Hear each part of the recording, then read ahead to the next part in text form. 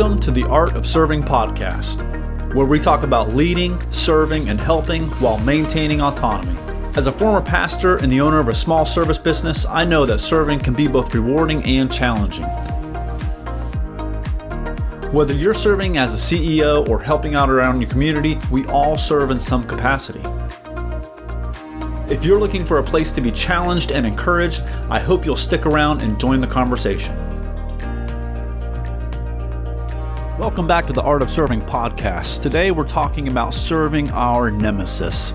Those people that seem to be diametrically opposed to what we're about, that they seem to be the exact opposite of what we're doing.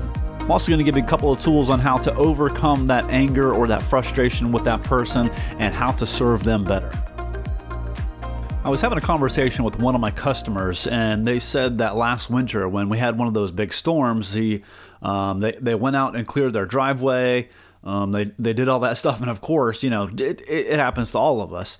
As soon as you clear the driveway, what happens? Yep, one of the big state plows comes by and just, dumps about 1,000 pounds worth of slush on the end of your driveway. So they go out there and they try to clear it, and they're trying to take care of it, but it's just too heavy. They just can't do it. And so they kind of like, well, I'm just gonna have to wait for something else. So they go back inside, and then they said they look out, and at the end of their driveway, there's somebody with a tractor with a front loader, and they're picking up the snow, the slush, all this stuff that this state plow dropped, and they're picking it up and putting it over into the yard. And so they go out there and they're like, oh, it's this neighbor that they have, this neighbor that is their nemesis. And I don't want to go too much into this, but basically they're on opposite ends of the political spectrum, and they fight over this. And so when she sees this person out there plowing or using their front loader to clear their driveway, she's kind of like angry about it. And she's like, I can't believe it's him. And so she grabs, $50 or whatever and goes out there. And when he's done, hands him $50. And he says, no, I can't take that. And she says, no, you clear the driveway. I want to give you this money. And he says, no, that's just what neighbors do. And as she's telling me the story, she looks at me and she says, even though we don't agree on things, that doesn't make him a bad person. And I thought that was pretty insightful. I want to share with you a passage in Marcus Aurelius' notebook, his 11th notebook. He writes this. He says, you don't know for sure it is a mistake. A lot of things are means to some other end. It seems like he's maybe dealing with somebody who is doing something that maybe isn't wholesome, or he doesn't agree with, or something that's causing problems. And it seems like maybe he's struggling with their intentions or their state of mind or what they were doing. And so he tells himself, he says, he's like, you don't know for sure that it was a mistake. It may have been on purpose. And he says that you don't know what's going on. There's a lot of other things going on. And then he writes this. He says, you have to know an awful lot before you can judge other people's actions with real understanding. As long as we label others, we will never be able to serve them. You see, when we label other people, what we're doing is we're already judging them. We're already putting them in a category. We're already putting separation between the two of us. And that's not what serving is about. Serving is about breaking down that wall and then building the connection. If we don't have connections with people, we can never serve them. We can never help them. Here's a couple of tips to help you serve your nemesis better. Give people the benefit of the doubt.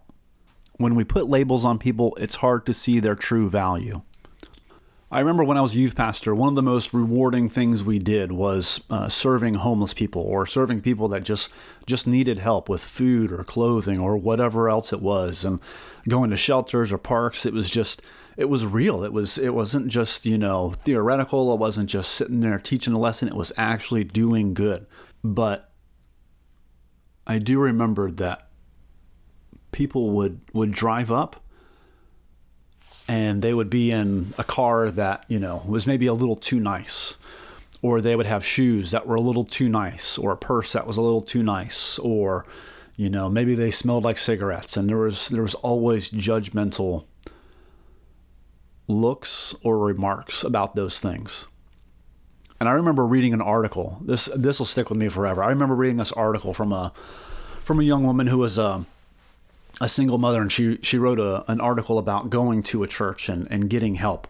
And she drove up after, I can't remember her situation, but she ended up as a single mother, and she drove to get help to a church, and she was driving a Lexus, and they berated her for it, she said. And she went on to explain, she's like, this car is, in the article, not to the people, but in the article, she goes on to explain, we have no idea. She was single because her husband had left her and our kids were there. And this car, this Lexus, it was paid off. It was in her name. It ran. It was reliable, and it was good on gas. And that was all she had to her name.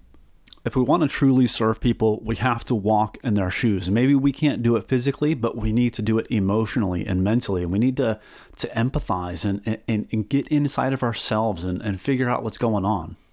And the last thing is this. Think of a time when you were given grace. I can think of so many times where I said something stupid, did something stupid, made a huge mistake. And you know what? People gave me grace. And we need to give grace to others as well.